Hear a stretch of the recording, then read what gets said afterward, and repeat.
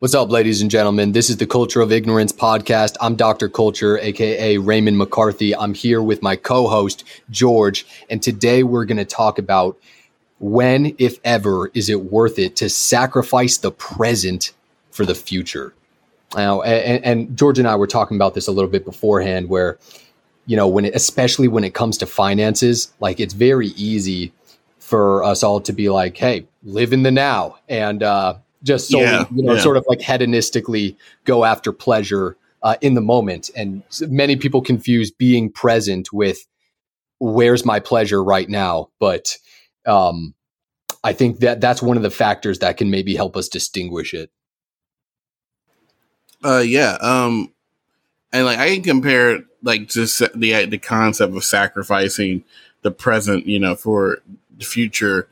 I've been feeling that way kind of with crypto, just investing in cryptocurrencies, because again, it's like you're taking a chance on the future. I mean, because again, like, we've heard the stories, where it's just like Bitcoin came out and everybody's like, what the hell is this?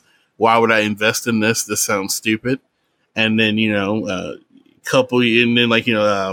years later, roughly 10 years later, the shit's worth, $30,000 per Bitcoin. And the people that had the foresight to sacrifice and I'm going to go ahead and invest in this despite, the possibility of losing a lot of money, despite maybe getting a little bit of ridicule or laughed at. Because I remember Warren Buffett thought cryptocurrency was kind of just a fad. It was kind of ridiculous. By the way, he said this while he was invested heavily in Wells Fargo, particularly they use XRP, they use cryptocurrency for international exchanges. So Warren Buffett was invested in cryptocurrency while he was telling others not to invest. But yeah, I thought that was important to add. I actually did not know that. That's interesting. But yeah, man, that's kind of like the way I see it. And it's like, to me, it's like, laying the bricks for a house and then wondering, am I going to be able to live in this house in the future and enjoy it? Am I even going to get to that point? Because again, there is a very much, in the now type idea. Even it goes back even to, when Drake was saying YOLO, it's like you only live once. So, do what you want to do now and enjoy, the now, because, it is true. Technically tomorrow isn't really promised to anybody, but at the same time, it's just like, you have to kind of juggle and kind of or weigh your options and kind of just be like, is it worth it to really sit down and really work on this 10-year, law degree or 10-year, doctorate, and, see if I can reap the benefits that come from that, or, is it more worth, trying to live in the now and, try to just enjoy life for what it is in the moment. Yeah, I think that's huge, because we could say let's be present. And then, like I was saying, and then just get completely enveloped in drugs or immediate satisfaction or what have you. But then there's this idea of delayed gratification being a microcosm for the whole idea of sacrificing the present for the future. So let's take cryptocurrency, for example. When I was in high school, dude, I had these two friends who wanted to get me in on Bitcoin and Dogecoin in 2013, 2014. And I think Bitcoin at the time, Dogecoin was beyond less than a cent. And Bitcoin at the time was it couldn't have been more than $100.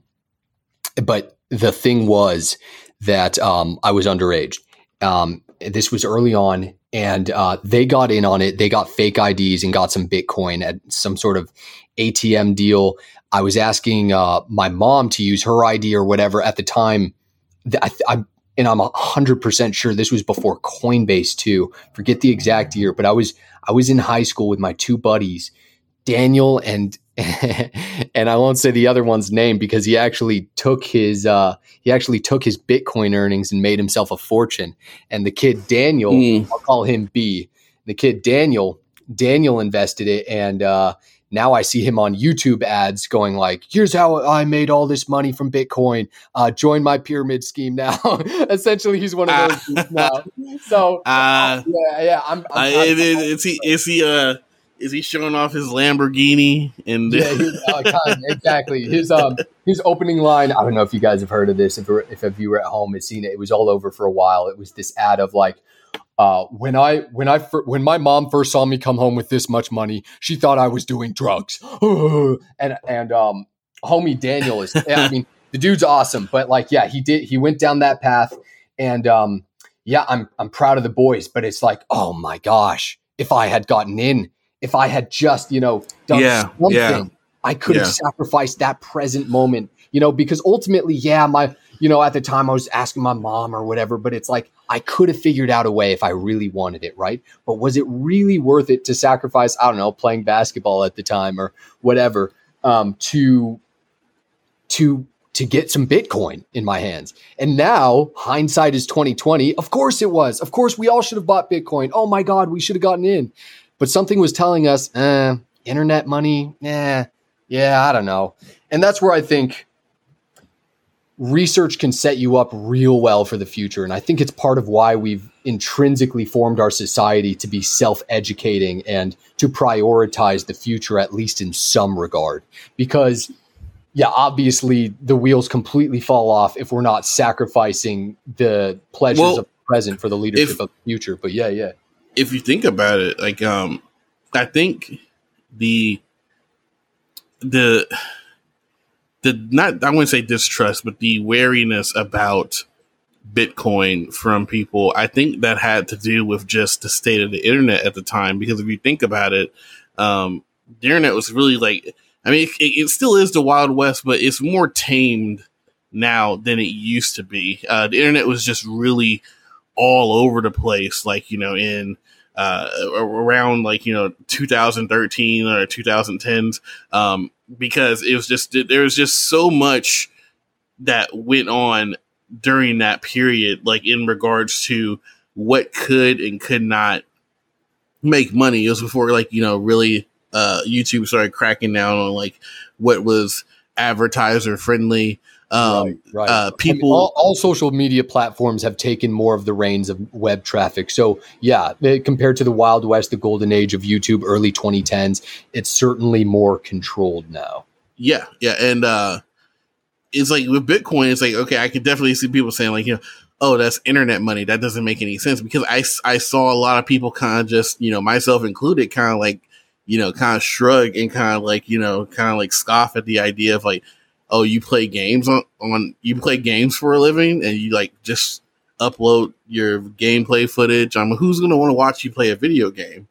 And then people like PewDiePie blow up and Twitch becomes this huge multi-million-dollar entity, and like streamers generate literally millions of dollars in advertising and merchandise and sponsorship revenue. And that was something that just unprecedented, because nobody really could just, it was hard to, again, hindsight is 2020, but like at the time it's just like, oh, you're just, not to be an asshole, but it's like, you're just some loser online playing games. And it's like, no, that's not like an actual job. There's like an elitism that comes with it, Oh, exactly. Being an influencer isn't an actual job. Being a YouTuber isn't an actual job. Get a real job. It's that type of mentality, and that where people didn't see these things as very valuable or something that can generate money. Every new entertainment form starts that way too. The same thing happened going all the way back to performances with Odysseus, like going all the way back to Thespis and the theater, right? These new forms of they're always there's this historical criticism of entertainment of not being a real job, but then lo and behold, like you said, you don't know what tomorrow holds. Like I think if we're able to, and the thing is with the video gamers, it's like they didn't even sacrifice present pleasure. It's an interesting thing, man. To win by doing what you love. You know what I mean? It wasn't necessarily a sacrifice of pleasure if you're making a living doing video games essentially. Yeah, exactly. And what I find interesting too is it's I think what happened. I think it's actually with people that try to be themselves and try to make their own content. I think they go through like a sort of identity crisis where it's like, okay, I'm uploading this material, I'm making good money from it, and I'm being myself, but then it becomes a job, so to speak. It's just like, okay, you have this upload schedule, you have contracts with these sponsors, and now you have to fulfill all these obligations, and it's like, oh, your last video didn't earn as much, earn as many views as the last one, and now your own audience is talking about how you fell off and stuff like that. And something that like was initially a hobby got, in a sense, ruined by becoming commercially viable. I think, in a way, when YouTubers started, and I'm not saying like nobody doesn't deserve to make money. That's not what I'm implying. I'm saying that I think when a lot of YouTubers started making money, especially political YouTubers, when they started making money, it became about just chasing the dollar. It was like people were starting to sacrifice their actual opinions on things. And I think honestly, that's partially responsible for where we are regarding political discourse in this country at this point, at least in the United States, because it was so beneficial to say, to have a certain stance on certain platforms. Like if you're left leaning on Twitter, you're pretty much, in the green. If you're, it used to be, if you were right leaning on YouTube, then you were in the green. And like, it kind of just like, there's different platforms for where people could kind of just like, express, these political views and like benefit monetarily from it. And because they were benefiting monetarily from it, it's just like, okay, well, I have to keep saying this. I have to stay in line with what my audience wants because, that's where the money comes from. Exactly. I got this comment. I just recently got my first sponsors and I posted this sponsored TikTok and I got this comment. It was pretty funny. It was like, imagine posting an ad. That's an instant unfollow.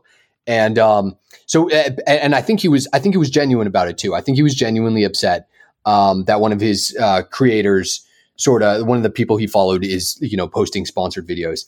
And I thought about that for a second, and I realized, kind of like what you were talking about, at what point now, because I could just laugh this off as like nothing, but I think this represents, even if it's only one comment right now, it represents this sort of microcosm of the effect of selling your soul. At what point do you draw the line? You see what I'm saying? And it's not only just for yourself, it's for your impact on the world, sacrificing pleasure of the now for the future. At what point, I thought to myself, at what point does doing things that'll get more money, like posting sponsored videos or whatever, impede on having fun? At what point does it now become a job where I see it as a chore to do? And am I supposed to see it that way almost? Because it's almost like a rite of passage. When I speak to content creators, it's almost like a rite of passage when I got to do this thing for it. I got to, I'm telling my girl constantly, man, like, I can't right now. I gotta do this thing for the thing. And this all started at a place where it was just a fun little thing on the side. But deep down, I know that this is what I want to do for a living. I'm okay sacrificing the present if this whole thing ends up working out. Now, the risk you run with sacrificing the present for the future is, what if the future doesn't work out? Assuming, you lay down all those bricks and that, by the time you're done, the bricks aren't lightning resistant or whatever, and then your whole house comes crashing down. Assuming, I don't get kicked off of every platform or whatever. I think that's a massive fear of people too. It's like, at any moment, someone else has the reins of, your income. At any moment, someone at TikTok could be like, get him off, and he's done. And I think, we take for granted that that's everyone. Everyone has a boss to a degree. Everyone has someone from which, if they're getting something, there's a, transactionally, financially, there's exactly that happening there, a transaction, a trade of some kind. And with that comes responsibility. I think that's a huge element that factors into whether or not something is worth sacrificing. Do you have a responsibility to sacrifice it?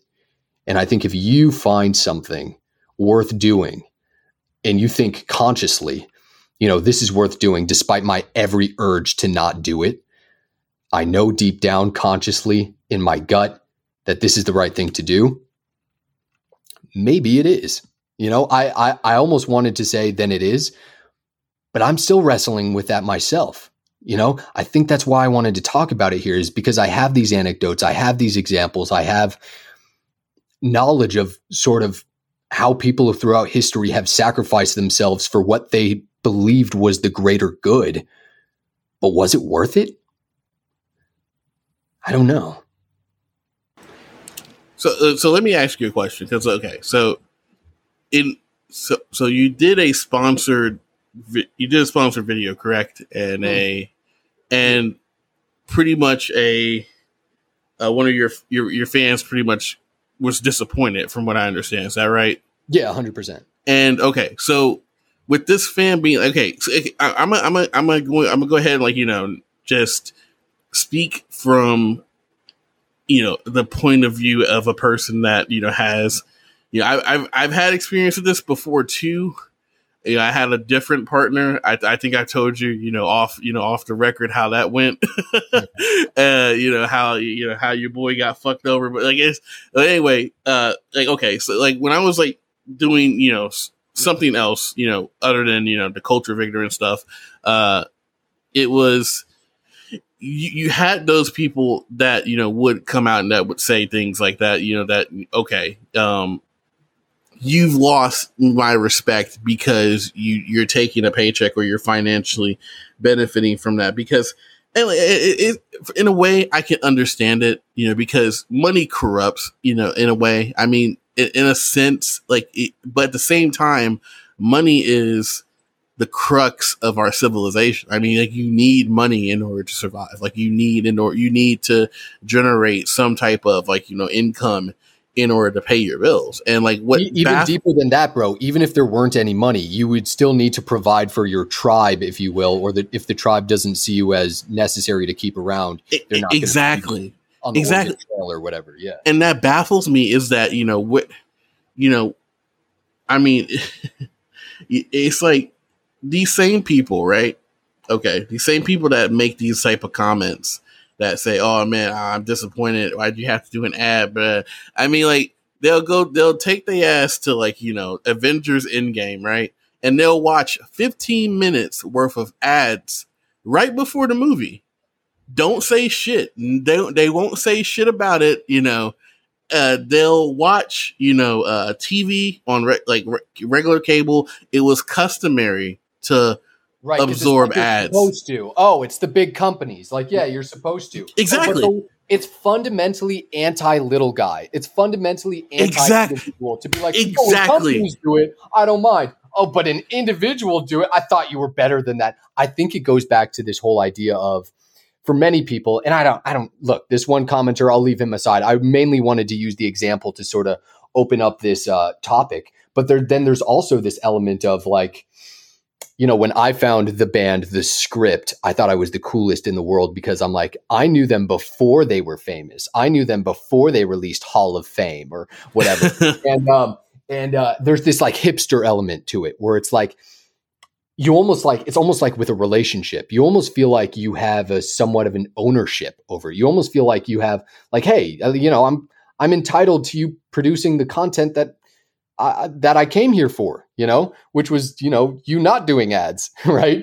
And so I forgive that to a degree, but yeah, I think it's especially important to point out that it's exactly that, man. It's anti-little guy. It's anti-individual because Yeah, man. I mean, it's go ahead. Even down like to, you know, the Culture of Ignorance YouTube channel. Like, you know, there's a handful of videos up, but like I think on like almost every one, there's somebody saying that this channel deserves like more views and stuff like that. And I'm like, oh, that's cool, but you know, right. And you know, I'm not. It would be appreciative if like you could at least share it with people that you know. Yeah. And it becomes like that type of thing to where, you know, well, I don't want to share it. You know, it's like, I mean, because like, think about it, like how often do people like go around sharing things like that they like, you know, that they actually like, you know, thoroughly enjoy and they find like intellectually impressive, right? I mean, I get sent memes every fucking day by everybody that I know. I don't get sent video essays. I don't get sent documentaries. I don't get sent, you know, I mean, like, unless it's like, you know, a friend that like, you know, I personally, like, we send this stuff back and forth to each other. I don't get sent like podcasts discussing conspiracy theories or like, you know, discussing, you know, philosophical concepts. I get sent, you know, the memes, you know. Yeah, and like, I'll send you UFO stuff in a hot minute, but yeah. It's like, dude, I think that's exactly it. I pay real close attention to like what gets shared and what doesn't. And when I post something, because it gives you the analytics on that. And I think there's this idea of like, if sharing it brings them something to their personal emotional lives, like if like, for example, something being funny, people, from what I've noticed, don't necessarily share it because it's funny. They share it because they're hoping the person they send it to finds it funny and thus can develop a connection with them. I'm not sure if they consciously think it out that much, but usually after I send a meme, it's when I have this and I analyze it. It's only looking back that I can break down why something occurred in the first place. And I think establishing relationships in a very separated society, you know, coming out of these lockdowns like we have been, that sort of idea only increases. Well, like we talked about before in the last, you know, episode, you know, about, you know, relatability. Whenever I send memes or someone sends me memes, I usually like might follow up with like, this reminds me of you, or this reminds me of so and so, and you know, and a relationship. Yeah, that, you know, again, it's like it's either strengthening or just solidifying that connection that you have with that person. You know, right. And it's just like you're sending it to, you send them in a sense for them to laugh, but also to let them know in a sense that, hey, I'm thinking about you, and like, you know, I understand like your personality traits or whatever, and you know, these memes are very easy to consume and easy to produce.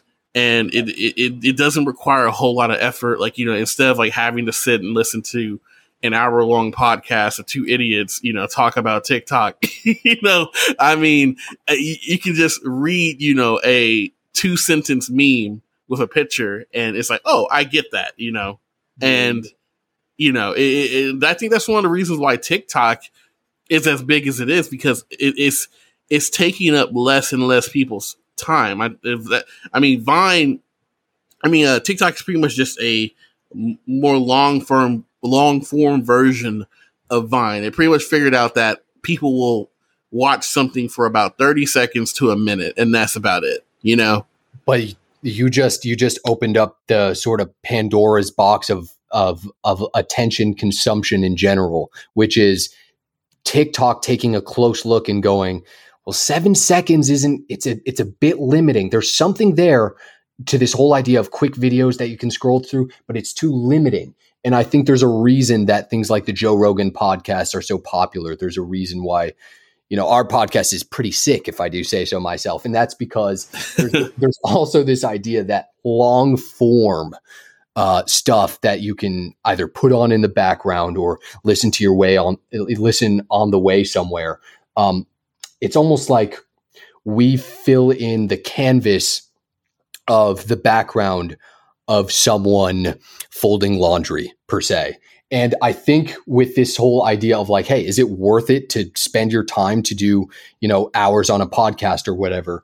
I think it is, because it's one of the few opportunities we have left in entertainment that can be shared to dive deeper than the meme into a concept. You know what I mean? Dive deeper than the quick video into a concept. And I think with the rapid influx of short form content and rapid absorbability and instant gratification comes this societal craving for intellectual stimulation, even if it's from two idiots going back and forth. If anything, the king has more to learn from the fool. And I think with that being said comes this idea where you can sacrifice anything, really, anything at all in your life that you find, even the most comfortable thing that you find in this moment that brings you what you think you need in the present moment, for something that you can have an impact on the world that you would live to regret. And I think that's what a lot of people are going back and forth between. Should I live with the pain of the discipline of putting off now for later, or should I deal with the pain of the regret of not having done it? Because there's more than one person I know out here in LA who lived the party life, who did their thing, who, hey, I'm going to be an actor, I'm going to be an actress. And it is no surprise to me that they end up 30, 40, 50 years old and miserable, because it caught up with them. The lack of sacrifice for the now, for the future, left them with the pain of regret. And I think it stings them worse than the sting of, I don't know if it's worse though, because I have the sting of loneliness. I have the sting of, like working hard on something on my computer for a video or whatever and what have you, and thinking, damn, I wish I could just go hang out with people right now, party. I just, I have a craving, but it's wait. So, okay. Like just to clarify that. So like you've had friends that have they thoroughly pursued an acting career 100%. and they regret it. Yes. Gotcha. Because I mean, because that would make sense, because they did it. So like, I'm guessing these acting careers didn't necessarily pan out. So it'll be one of those situations where it's like, oh, we did this at one point, and I was a side character in this, and if you watch Friends episodes, 7. Gotcha. It became one of those situations, and it's like, I don't, I'm not even necessarily saying that to clown them as much, because I sort of live that, right? It's like, oh, hey, I'm doing an entertainment thing myself. Hey, I'm on TikTok or whatever. It's not like a haha that didn't work. Although it is pretty funny. I think the bigger idea though is that they did what they thought would be worth it in the long run. And I think the entitlement for some of them self-admittedly killed them during it. And I think there we can introduce another factor. It's you're not owed tomorrow per se, right? Yeah. So, and you're also not owed. You're not owed the things that you're not owed. The bricks, the house you build. You're not owed it standing up. All you can do is your best. So when I look at these careers that didn't pan out, I think if the same exact thing could happen to me, even if I do all the things that they didn't do, the same thing could happen to me in my own version. Because think of the long game. What actual impact do I want to have on the world, on life, on humanity, on potentially other species and beings that might be with us here now that we've, sort of broached the UFO topic? And it gets jumbled into an existential crisis. And within that emerges something simpler, usually a gut feeling. This will be right. I believe if I can move the boulder of what I want to do to the world, of the change that I want to have just a little bit, it's worth doing. Then maybe it is. But who knows? Who's to say that I won't be that person in 50 years from now who looks back at it all and says, that didn't work out. If it does happen that way, then maybe it's still worth it, because it can show someone else, just like these other actors are showing me right now. Pursuing the journey is worth it, even if you don't make it, because you will show those who come after you where you died. Think of it like the climb to Mount Everest. Maybe that's it. Maybe it's, oh my gosh, don't go over there. Why? Because I see bodies piled up over there, and I don't think if we cross this Rubicon, that we're going to be able to survive the trek up. Okay, I think good. We learned. So maybe your failure today, because you're sacrificing for something greater, could be the education for someone tomorrow to actually fulfill your goal. Yeah, and I'm thinking like too with just goals. It's good to have a goal, but I think what I'm learning is like I'm starting to like really try to just diversify. What I'm doing. That's why we're doing the podcast, and like there's a YouTube channel, and I still need to get the TikTok going, and like I feel like that's just having like you're just having as many pots boiling as possible. It's going to be hard to juggle them, but the more the more, in my opinion, the more of a chance you have something coming into fruition. Because if with acting, for example, like I would want to just be an actor. If you find yourself not getting any roles, maybe like you should probably create your own role. I mean, there are artsy films that are like less than 2-3 minutes long, and they showcase what an actor can do. And I've seen people be able to get roles, gigs from basically creating their own showcase, their own reels. And same thing with music. I mean, I have a friend that he was hell bent on just being a rapper, right? And for the most part, like locally, he did make a name for himself, like, but he never really escaped like anything really beyond the state, right? So he started dabbling into music production, and he actually made a decent amount of money, like producing other people's content. And like, is that what he wants to do with like his soul? I not, maybe not, but it's something that's so close to what he loves that I feel like, that's, we're talking about sacrifices. It's a sacrifice that he made in the moment. And like, he was able to use this talent that he had for like music production and what have you to get back on his feet. And then he started producing some more of his, independent albums. And like, he's still chasing the dream, but I think he's come to a ability where he knows how he knows how to balance what, he's doing, if that makes sense. He's able to, both pursue and like benefit from, his goals at the same time, if that makes any sense. Yeah, exactly, man. I have a friend in a very similar situation. He was the high school rapper, and now he's the producer who graduated college, and he's paying his bills, he's doing his thing. And I think one of the huge turning points, one of the huge cruxes that saved him was noticing, holy crap, this didn't work. Like at a certain point when you have that, oh shit, dude, this dream is not going to pan out quite in the exact way that I saw. I think this is the really important thing to understand, is that it's not necessarily that old adage of putting all your eggs in one basket, but when an egg in the basket cracks, why did it? I think what my homie Nick did is he saw the egg crack. He was like, dude, this is not working, and was able to sort of swallow his pride and change directions. He's still carrying the same basket, right? He's still doing what he loves, which is music production. But that's exactly it, man. He moved on from this idea that, oh, it's got to be just rap.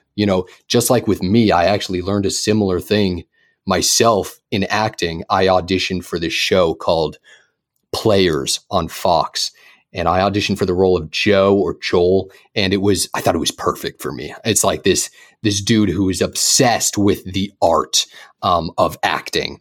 That's the role of this character, and everyone in this show, they all do acting stuff. They're in this production together, and but the thing is, this guy Joe or Joel, he's the only one with an actual legitimate theater background. The rest of them are influencers, or they came from porn, or they came from X, Y, and Z. That's not as quite professional of the craft, like Joe likes to say.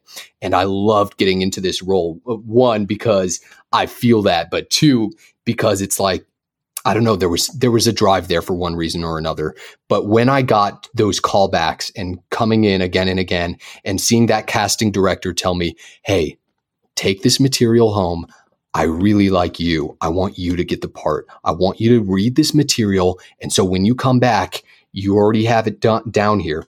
And I never got the call back. I never got anything back. My manager told me something like it was canceled or something along the lines of something. But what I remember is working my butt off in order to get it and then just having it all taken away in an instant. Now, in my mind, I go, was all that work for nothing? No. But I did see that egg in that basket had cracked at that moment. And that allowed me to readjust. Here's the thing too. If you can genuinely admit where something didn't work out like you wanted it to, if you can genuinely take an L, it'll set you up so much better for taking the W's. Look at Kobe's like statistics. He has a remarkable amount of misses. Same with Russell Westbrook, remarkable number of misses. And I think it's no coincidence that these players with the greatest amount of misses of all time are some of the most legendary, because they were willing to take an L. Yeah.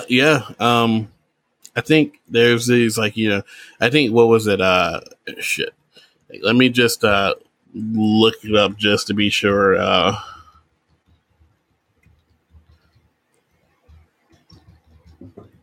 But I think there was with famous authors, you hear about how many times their novel was rejected. And pretty much, look at J.K. Rowling. What was it, like 37 companies rejected her? From what I understand, I think it was officially rejected around 12 times, but I personally believe it was more than that, because she was on welfare at the time. And the only reason I think that it became published is because a kid, one of the publisher's kids, read the book and liked it so much. They was like, hey, you need to make this into something. And then he's just like, okay, I guess, and then and it blew up. And it's just it's just really intriguing to me to hear like nostalgia, for example. I was watching, I was on a Weird Al kick. I was watching a lot of Weird Al music videos, and I was watching White and Nerdy. And I never noticed that Key and Peele was in that music video. They were the two black dudes that Al was trying to befriend in the music video. And I'm just years ago when this first came out, I had no idea who those guys were. And the same thing with Kevin Hart. You can look at a lot. Kevin Hart, they talk about how he's a workaholic now. Kevin Hart was in a lot of shit before he got famous. He did a lot of small parts, and he did a lot of, minor roles and stuff like that. And, going back and rewatching these old movies, and then I'm you see him everywhere a little bit. And I think that just pertains to what you're talking about, the sacrifices, how bad it's at some point you have to realize when something isn't working and when something isn't going to go anywhere. But at the same time, you got to understand how bad you want something, how, because the bag is out there. We talked about it before. The bag is out there. The bag is big enough for almost everybody. It's just a matter of how you obtain the bag. Me personally, I don't care how I obtain the bag. If I gotta fight Logan Paul, I'll do it. Where do you draw the line? I mean, $20 is $20. All right.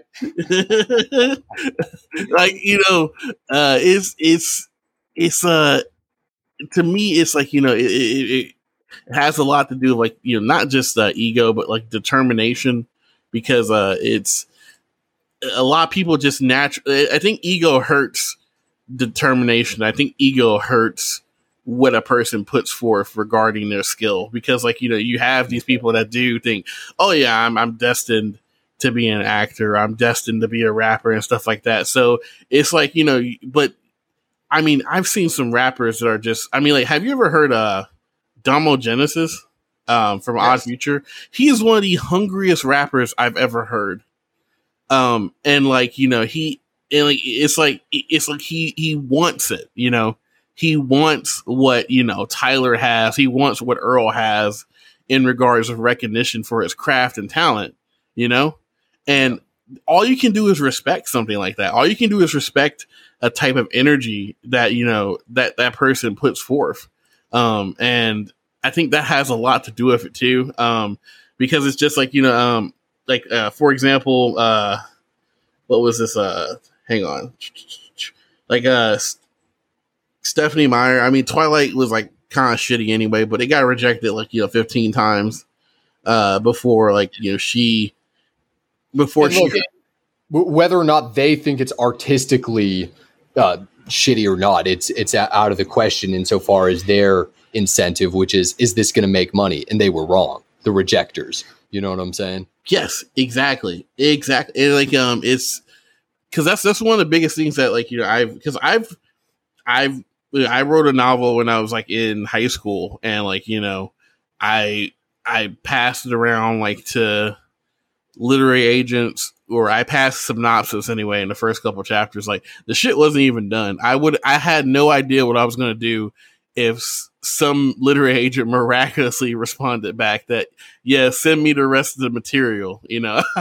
I would have not known what the fuck to do, but I got like, a couple of like, rejections, but I mean, in a way, those rejections really, they motivated me to kind of finish it, which I eventually did. And like, it's somewhere on my laptop. I'm actually working on a completely different novel now, but it motivated me to finish it because I these rejections were actually kind of nice, because they're just like, hey, for your age, this is actually pretty decent, and don't let my rejection like kind of stop you and stuff like that. And like these were actually like, I got some that were like just standard, run of the mill, this isn't working for us, right for us type, generic responses. But it was the ones that were tailored. Like the person actually took the time to like, not like the say no, but at the same time, give you a little bit of words of encouragement that mattered, and I feel like, again, like you said, it's the journey that is almost as enjoyable as the destination in a way. Like it's a lot of work, but like even with now, like, with Culture of Ignorance, it's just something that, I have time off work. I've just been like, just pouring my energy in it. It's like, I'm actually really getting into like the workflow and actually enjoying, editing the videos and crafting, the scripts for the, YouTube channel, and like actually editing the podcast audio and stuff like that. And it's just like I'm building something, and it's like you said, it's like, it's a matter of sacrifice. And like I think at the end of the day, I think it's worth more to build and sacrifice for something that you are personally building. Like if like it's one thing to, be a rapper, but if you're going to be a rapper, don't just rely on a record deal. Like, just, there's too many rappers that are independent nowadays and making their own money, and too many artists making their own money, to try to rely on exclusively, just the major record companies. The same thing, like, I mean, I don't know. I don't know how you would circumvent that with acting. I mean, I guess you would have to like, rely on like, the gigs that you get, but in a way, there's behind the scenes work that comes with, the acting, career that you can do. I have another friend, like, she wanted to be an actor. She went to school for 4 years to be an actor. And, she did more background stuff, backstage stuff. She actually figured out she had a real knack for it, and, I my main thing is just like, don't limit your options. Kind of just like, just diversify what you're doing, Yeah, exactly. There's that adage again, like, eggs in the basket. What I wanted to ask you is, with yourself, you said earlier, it's like, yeah, I'll pretty much do anything for the bag. But I think everyone's got their line somewhere in terms of, where am I willing to sell my soul? Where am I not? I want to know for you, if the idea is sacrificing the present pleasure for the future happiness or contentment or fulfillment of purpose, right? Or getting the bag, for example, where do you draw the line? What will you not do to get the bag? That's actually a good question. Well, I think I would. I wouldn't do anything illegal. Obviously, I think that's going too far. I mean, there's too many ways to legally secure the bag, in my opinion. I mean, there's shit that there's shit. That's another great question. Is what would make you break bad? That's another one. Yeah. I mean, I think I would have to be really desperate. Like, I got to feed my babies at all costs in order to even contemplate, We're telling like corporations and serial killers, like how to pin us down psychologically right now. So, right. Yeah, dude. I mean, pretty much. I mean, it's with, I mean, like, too, it's like, I don't think I would do anything, because I think, like, for example, it's my personal opinion. Like, I think the internet is dominated by pornography. I think I think they've got enough. I don't have to put myself out there. You guys have enough. You know what I mean? right. But I think it's something that, like, we're talking about, like, what would you do to get the bag, or what would you do to? I think a lot of women just jump on porn. And it's just like, well, this is an easy way to get the bag. And I don't think they think about the long-term consequences and, like, the real sacrifices that comes from engaging in a pornographic career. Because, I mean, we were talking about OnlyFans in one of our last episodes, and, like, the ramifications of that. I think there are strong ramifications that comes with, like, putting yourself out there, like, sexually. Because, I mean, it's like, there's a lot of stuff that you're going to, from stalkers to, hurting your job prospects, to, like, your kids' friends at school stumbling upon your old material. I mean, there's just so much that goes into that, to the point where I'm just like, I personally think the age needs to be like 21 in order to star in pornographic films. That's my opinion. Because I think an 18-year-old is too fucking stupid to make that type of decision. They don't have the foresight, really, to think. They just think, if I suck dick on camera, I get a couple $1,000s. And it's just, I mean, because I think, did we talk about that? Sacrificing present pleasure. I'm proud of them, man. But they're sacrificing for their futures. They're being financially responsible, George. I don't know if we talked about this off the record or on the record. I don't know. Do you know who Mia Khalifa is? Oh, dude, 100%. Yeah, okay. Yeah, she got 12 G's, bro, for sucking all that dick on camera. Wait. Is this the whole thing where it was only like, oh my God, I only got 12,000 from all of it? Yes, her entire career. Okay, I read the sort of opposition research to that, which was, no, she got multiple millions of dollars. She's just talking about from a specific contract, was blah, blah, blah. But what it sort of boiled down to is, from what I've researched, is that homegirl didn't read the contracts. And that's another thing. You know what? It's like, where does the present pleasure get interrupted by not doing due diligence? Oh my God. Yeah, it's just like, maybe she did make a little bit more, but even if, like, you're making that much amount initially, that's still kind of that's like below poverty line. That's like, I mean, like, she could have got a job at Amazon and being in, like, and did, like, and did better than that. I mean, because, like, it's like you said, it's like, where do you go off not reading the contract for something that serious? Like, this is, you are literally, like, engaging in in sexual intercourse with another person on camera, and it's just like you're not going to read the fine details of that, you know. And regarding like, you know, whether or not you make any royalties or anything like that, you know, it's like that it makes me go like they could have snuck in way worse. So you're like, thank God it wasn't worse. You know, thank God. Right, exactly. It wasn't worse. She didn't glance over something else, and then Well, I think I don't know if she's making any money. I think she claims she doesn't, but I think it's basically like they own her image, you know, in a sense. Like the companies that she shot with, pretty much like she hasn't done, I don't think, pornography for like years, but they could randomly just put her on the front page or make a DVD with her out there and release it as if it's something new, and they can keep doing this, you know, because she's still popular and there's nothing she can really do about it. Like, it's like they essentially own your image, like your entire body, like, you know, is theirs to do with as they please, because you didn't read the fine print. That's the messed up predatory part of the whole deal. It's like, I mean, unless, you know, you want to submit into that then it's voluntary, of course.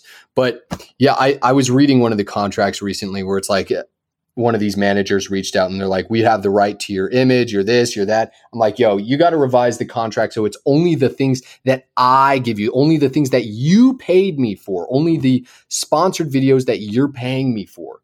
That's what you have the rights to. You don't have the rights to this stuff on my YouTube. You don't have the right to the other TikTok videos. And I made sure to clarify that with her via email, and she altered it. So I've got, you know, just in case this does go to court or anything like that, it's like, it's kind of like what we talked about with the whole Uncle Adams thing. It's not, if you leave yourself open to get screwed without repercussion, you know, 90% of the time you're going to get screwed without repercussion. Actually, are you okay if I talk about that one incident regarding your name? Yeah, you're talking about where that random ass company came out and they served your boy for cease and desist.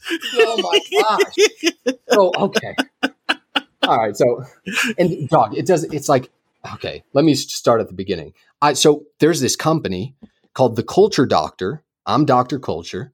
They sent me this cease and desist. It looked all professional. It looked all decked out. It looked all, you know, like, hey, you got to stop using the name Dr. Okay? And so it looked all professional, and I was intimidated enough to change my name. Holy crap, dude, there's a UFO outside. Holy crap. Dude, there's a UFO. There's a UFO outside. Oh, for real? Yeah, right over LA. There's a UFO right now in the sky. Dog. Right here. Oh, it's a helicopter. It's a helicopter. Yeah, I guess the aliens don't exist. So anyway, all I saw was a giant glowing orb in the sky for a second. All right, so this company, they have this representative who tries to come after me with all that, and then so I changed my name and all that, but then they kept going further, and now remove your banner, remove anything that says Dr. Culture, remove all this, and I'm like, you know what?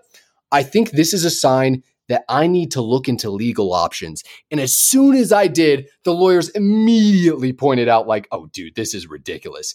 First of all, they're in Australia. Second of all, so point being, this company came after me just to try to intimidate me, but that's just, it goes to show the law can be used in almost like an artistic sort of battle situation. Like even the things that aren't legal, even the things that aren't the law, when presented as if the law, can have an effect. It had an effect. Exactly. Forgo the name for a bit. I mean, exactly. It's essentially what they were banking on is sending you, you know, a document with a bunch of legal jargon, and you being intimidated by it enough to just comply with whatever they asked, you know. Listen, if the lady hadn't sent a follow-up email asking me to do all the rest, I might be called Dr. Stoplight to this day. Right? It's like, it's cause like, again, it's just like, you know, and like, again, it's like, I remember you sent, I had me look at it and I'm like, you know, this smells like bullshit. And like my fiance, she did a couple of years in law school and she's just like, this is definitely bullshit. Oh, It's just like, sweet. Yeah, that's yeah, so interesting. and like it. Yeah, because like there's nothing stopping lawyers from doing this. Anybody can do it. Anybody can send a cease and desist letter. And I mean, they're not illegal. What she told me too is that anyone can sue anyone. It's just once you actually walk up in front of a judge, that's where the story begins in terms of litigation and Yeah, exactly. That's why there's this push by both entities to just settle out of court. Because it's less of a headache for both parties to settle out of court, because now you have both parties having to lawyer up and pay the legal fees, and then it's just like you're not guaranteed to win, Right, exactly. Travis Scott has that line, like, even when you have the attorney, stay out of court. Yeah, exactly. And so it's I just found that really interesting that this company like from Australia just just noticed you and just said, "Hey, hop off our territory." Yeah, all right. Hey, get off of the Bobby. Get the hell off. Right? It's just so fascinating because it's just like, again, it's like, but it's like you actually took the time to read it and you conferred with other people, and maybe Mia Khalifa is fibbing, maybe she is stretching the truth, but let's say that let's take her word and say that she did get fucking duped. Like, how did you sign these contracts and you didn't confer with anybody else about the terms?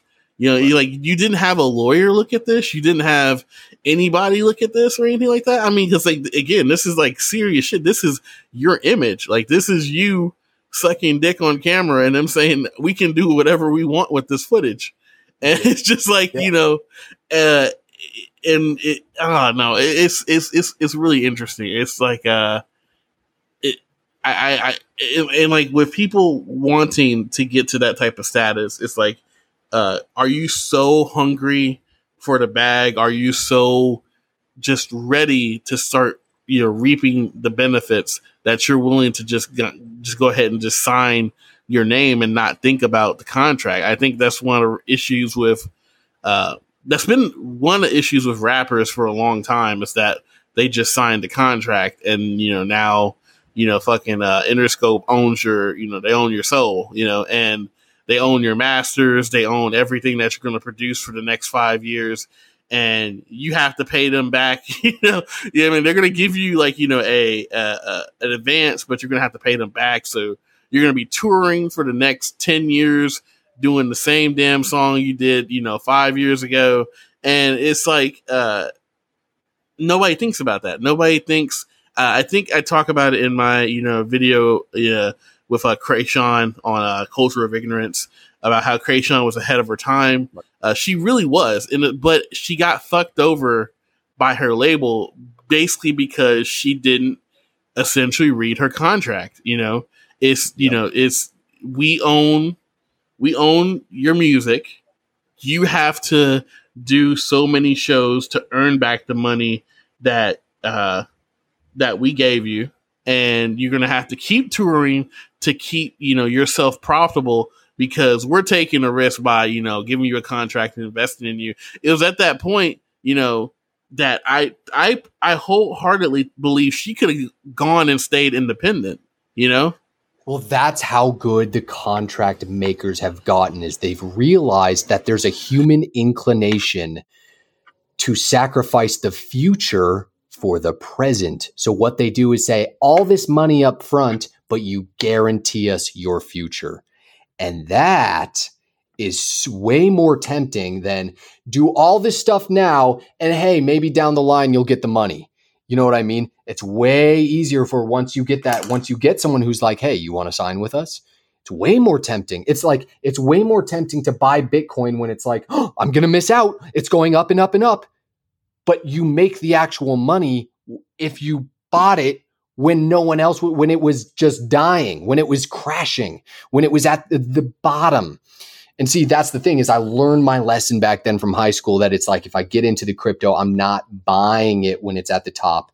I'm buying, at least looking at chart analytics and blah, blah, blah.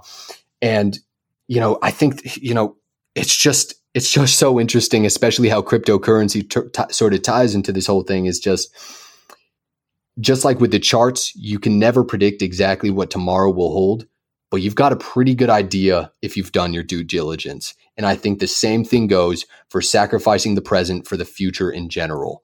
If you've done your due diligence, and when you think about it and you're sitting alone in those quiet moments or those moments in the shower and you think, is this worth it? If the present can only bring you what it can bring in the present, but the future, the impact that you have, the things that it'll give you later, and the things that what you do will give the world later are far more valuable than what you might feel in the present. And again, even with all that said, it's like, still be present. Let's try to be present. But I think we can't run out. There's got to be a balance. Yeah, man, most definitely. And I guess that's a good point to leave it off on. So yeah, man, we produce episodes every Tuesday. Can you tell everybody where to find you at? We got your link tree in the description, but like, where can they mostly find you? Yeah, perfect, man. Yeah, so my link tree's in the description. You can hit that up, find all the places I'm at. But right now I'm doing the most on TikTok. So just go ahead and look up Dr. Culture or Raymond McCarthy on TikTok. You'll find me right away. And it's a good time. It's a good time. Definitely check it out. And yeah, George, where can they find you, bro? Yeah, man. I'm working mostly on the Culture of Ignorance podcast and the YouTube channel.